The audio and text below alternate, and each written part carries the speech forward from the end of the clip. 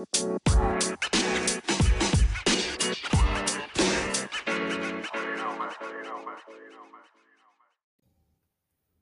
to History Class After Hours. I'm Joe Spera, and joining me is Brian again. Hello. Again. So piggybacking on last week during our two-parter on Al Capone, we just kept on getting a little bit of a chuckle of some of these nicknames. Yep. So upon doing some research, I found a list of most notorious mob nicknames that was brought to me by NPR, the people who have a very soothing tone voice in their broadcast. Should we do this episode just in the NPR voices? This is all things considered. Like that? Probably not. No. Never mind. I had to get physical therapy on my ankle in high school, and every Tuesday I'd go to the office and NPR would be playing, and I'd be sitting in the waiting room for like 45 minutes listening to NPR. How was it? Fun. Yeah. Great. Good times. So the first guy, his name is Francis Salem. I think I'm pronouncing that wrong, but well. Also known as Cadillac Frank. Did he? Can only imagine why. Maybe he owned a Cadillac? Kind of. He was a hitman and then eventually the boss of the Patricia crime family in Boston. He got his nickname from working at an auto body shop in Boston where he specialized in fixing Cadillacs. So they're like, we'll just call you Cadillac. But a local newspaper says the name came from somewhere else. He would have a friend key every 30 or 40th new Cadillac coming off the truck to that dealership. He would then buff out the damage and sell the car for a lower price. Some weird type of racket going on there. I guess, yeah. 1968, he had arranged the car bombing of John Fitzgerald, who was the lawyer of a mob informant. He would go on the run, but eventually be caught in 1972 by FBI agent John Conley, who was actually working for a rival gang, the Secret Hill Gang.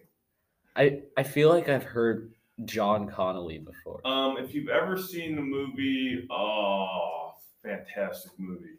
Kind of plays on that. Is it Leonardo DiCaprio, Scorsese movie? Takes place in Boston. Jack Nicholson. I can't. It's not Wolf of Wall Street. Just as basically there's a mob agent who infiltrates the FBI. Okay. And there's this whole something with D. I forgot. Anyway, he'd be released from jail, and as an informant. Wait, is it The Departed? Yes, it's Departed. That's it. Yes. Fantastic. I haven't seen it. Phenomenal movie. All right. I was just thinking through my head, like, what Leonardo DiCaprio movies start with the D?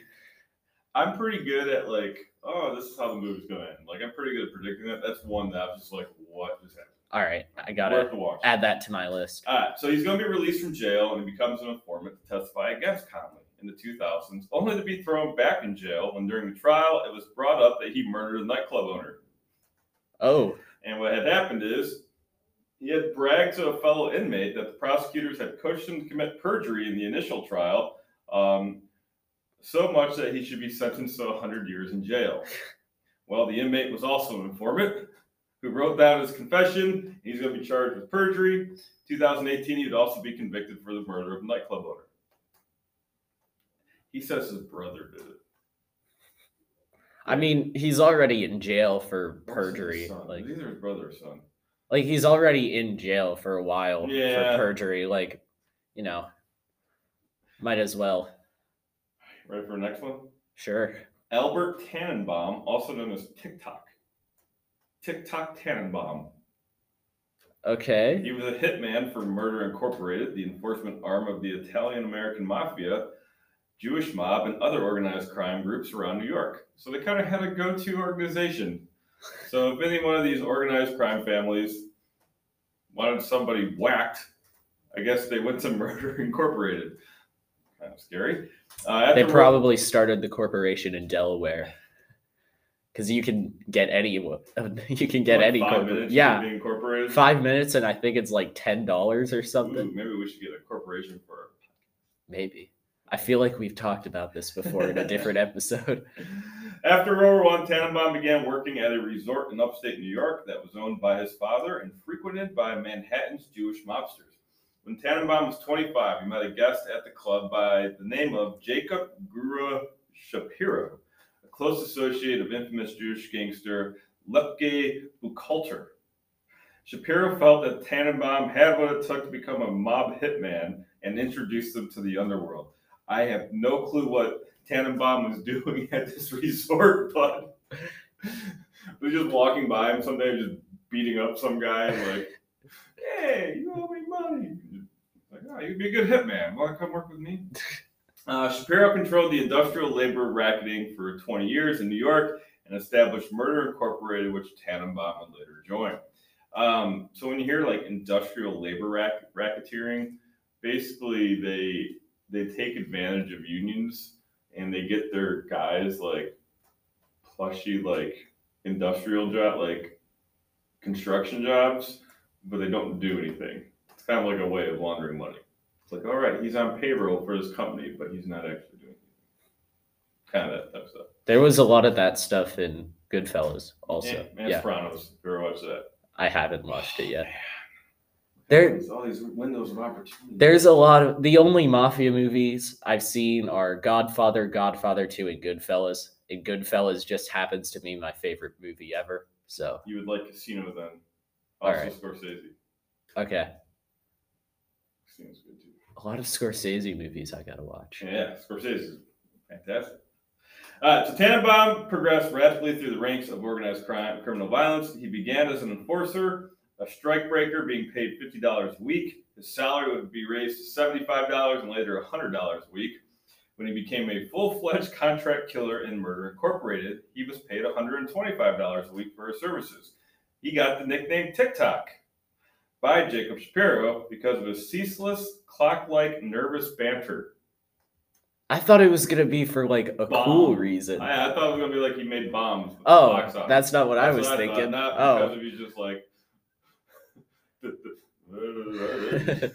I thought it was going to be like he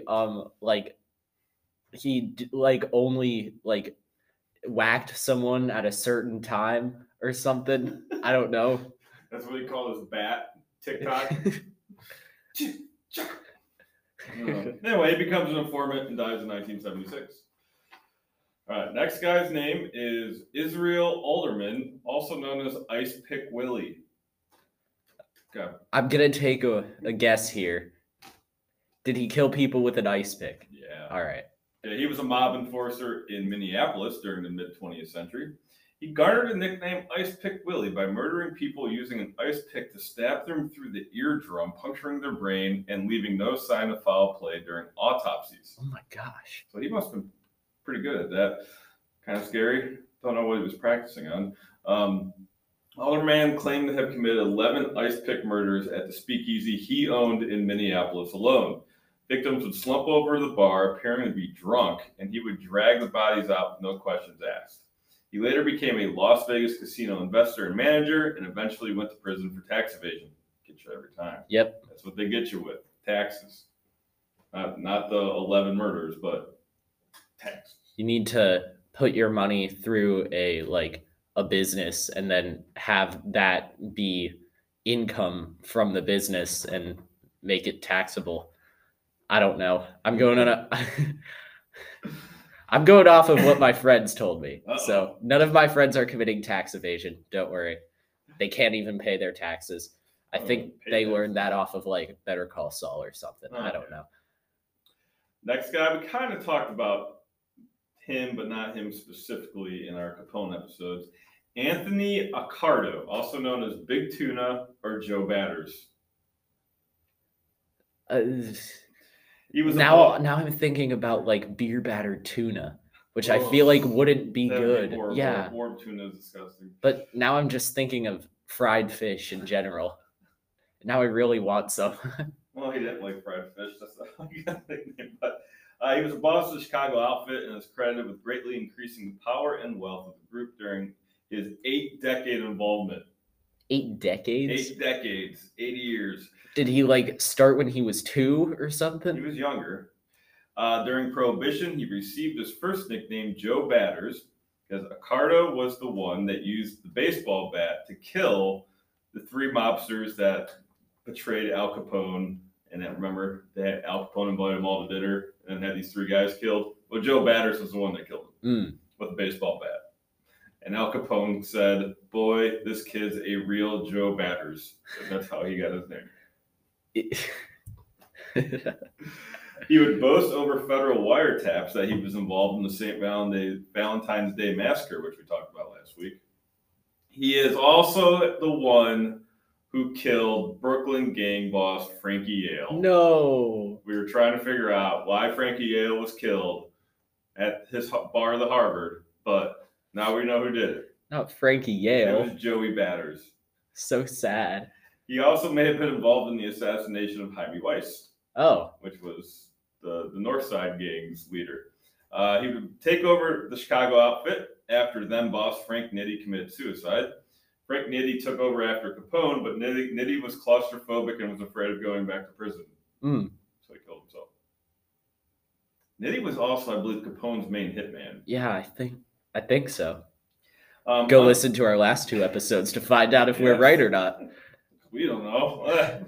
Under Accardo's leadership in the late 40s, outfit moved into slot and vending machines, counterfeiting cigarette and liquor tax stamps, and expanding narcotics smuggling. He got the second name, Big Tuna, when a Chicago newspaper saw a picture of him with a tuna. How original. Hey, you caught a fish. We'll just call you Big Tuna. Maybe it was a really big fish, though. I guess. I don't know. Yeah. In 1978, when Accardo vacationed in California, burglars entered his River Forest home. Shortly afterwards, 3 suspects and 4 related persons were found strangled and with their throats cut.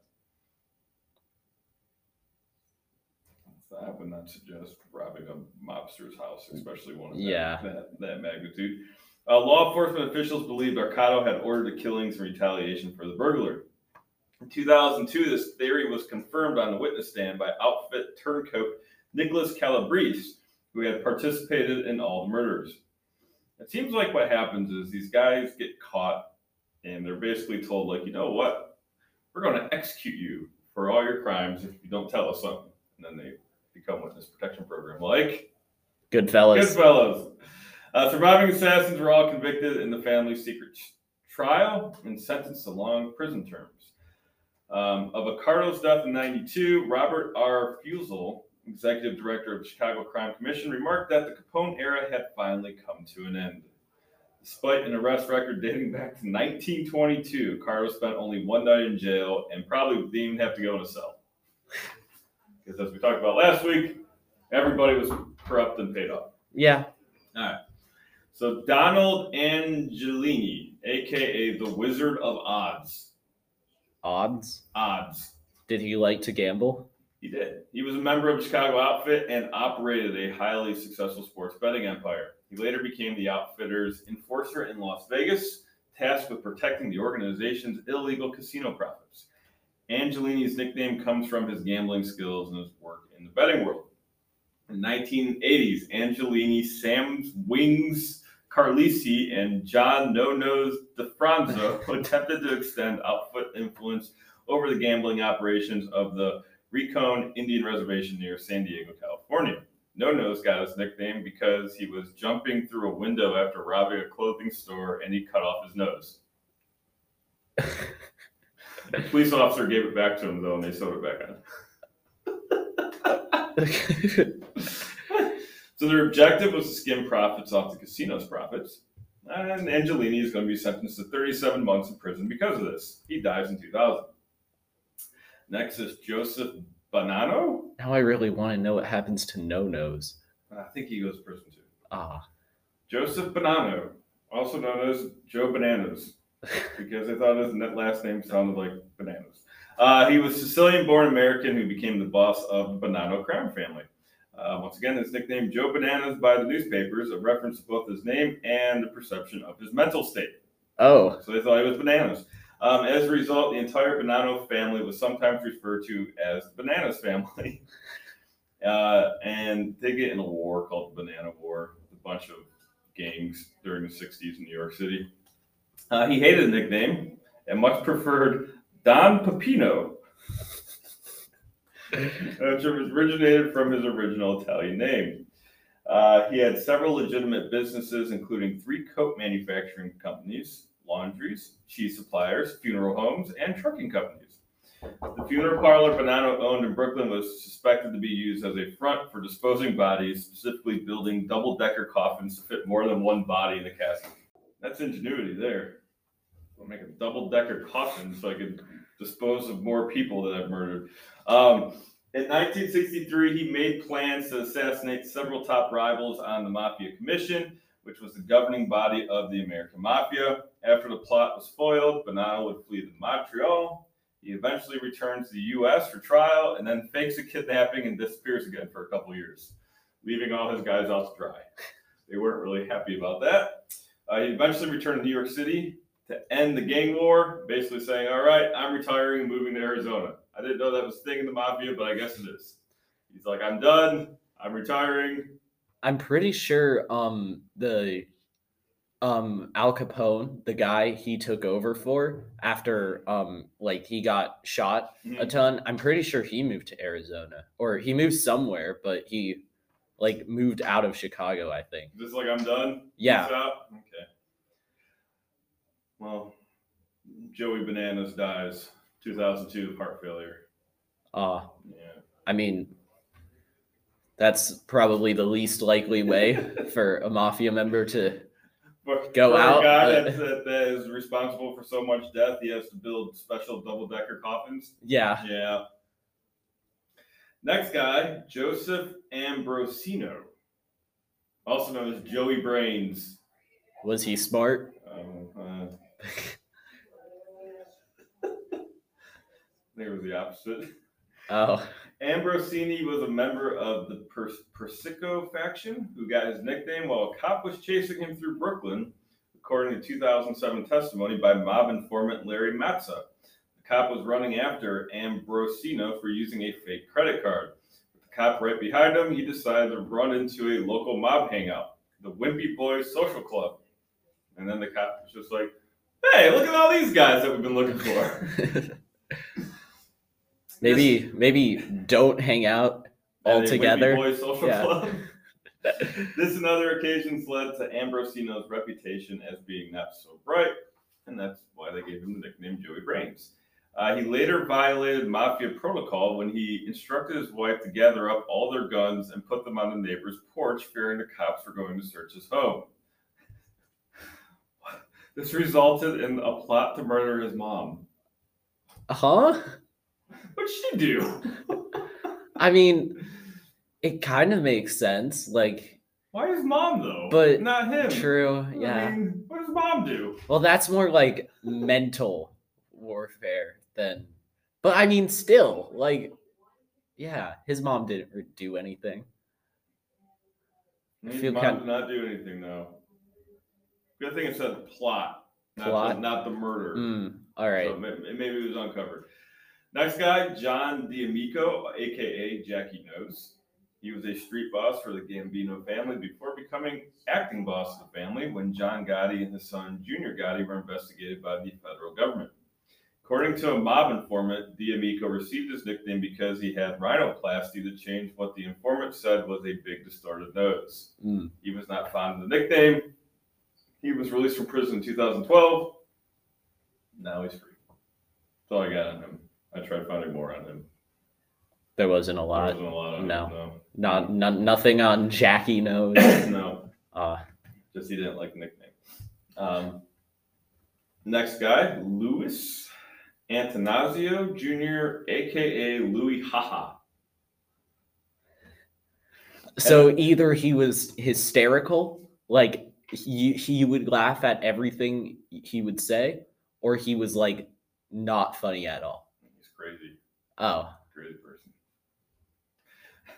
I guess there's a third option then. He was a reputed captain in the Bonanno family. Also, he worked for Joey Bananas, who took part in the murder of Bonanno soldier Cesar Bonventre.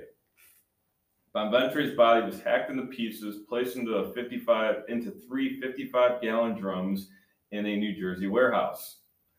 That sounds like the Santa Claus origin story that we talked about. Go listen to our episode on that if you're really confused right now. That really morbid story of a butcher doing that to some boys, and then, was it St. Nick? Yeah, I think so. Resurrected them? Yeah. Put them, yeah. That didn't happen here.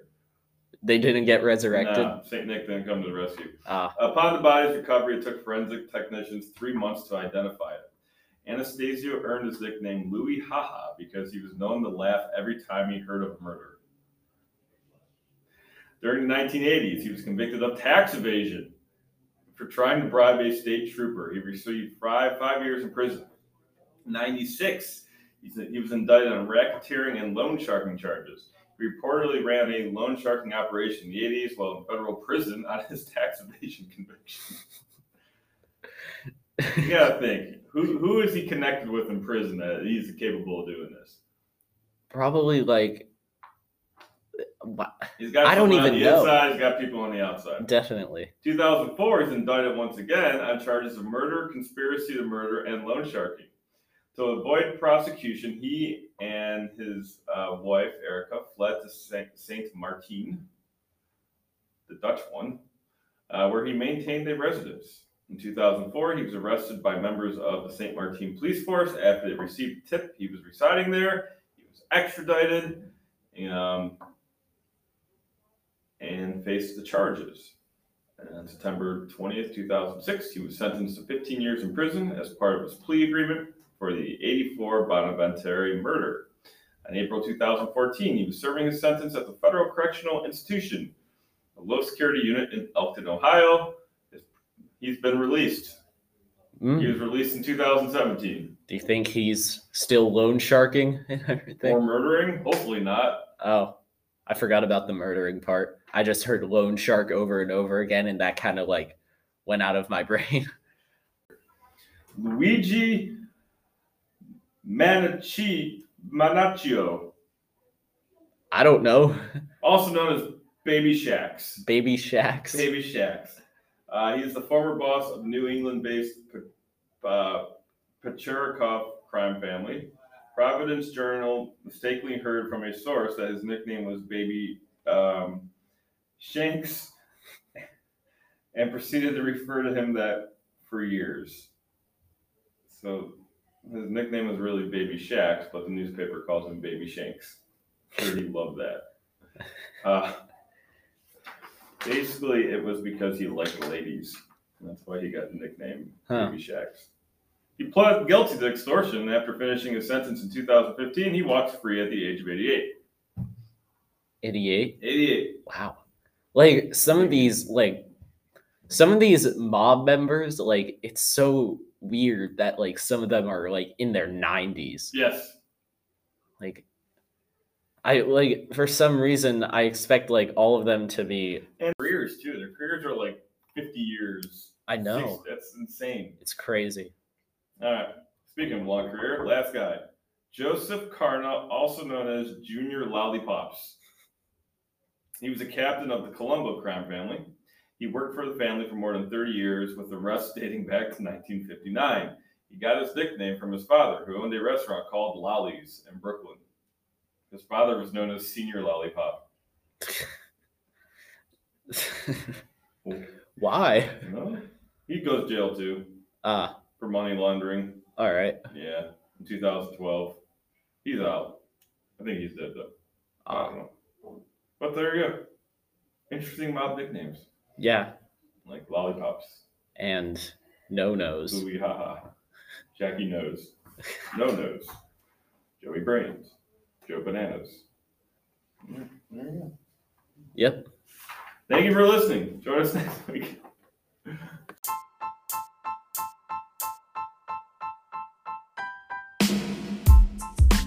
Thank you for tuning in to History Class After Hours, the show where we talk about the things your history teachers didn't have time to teach you.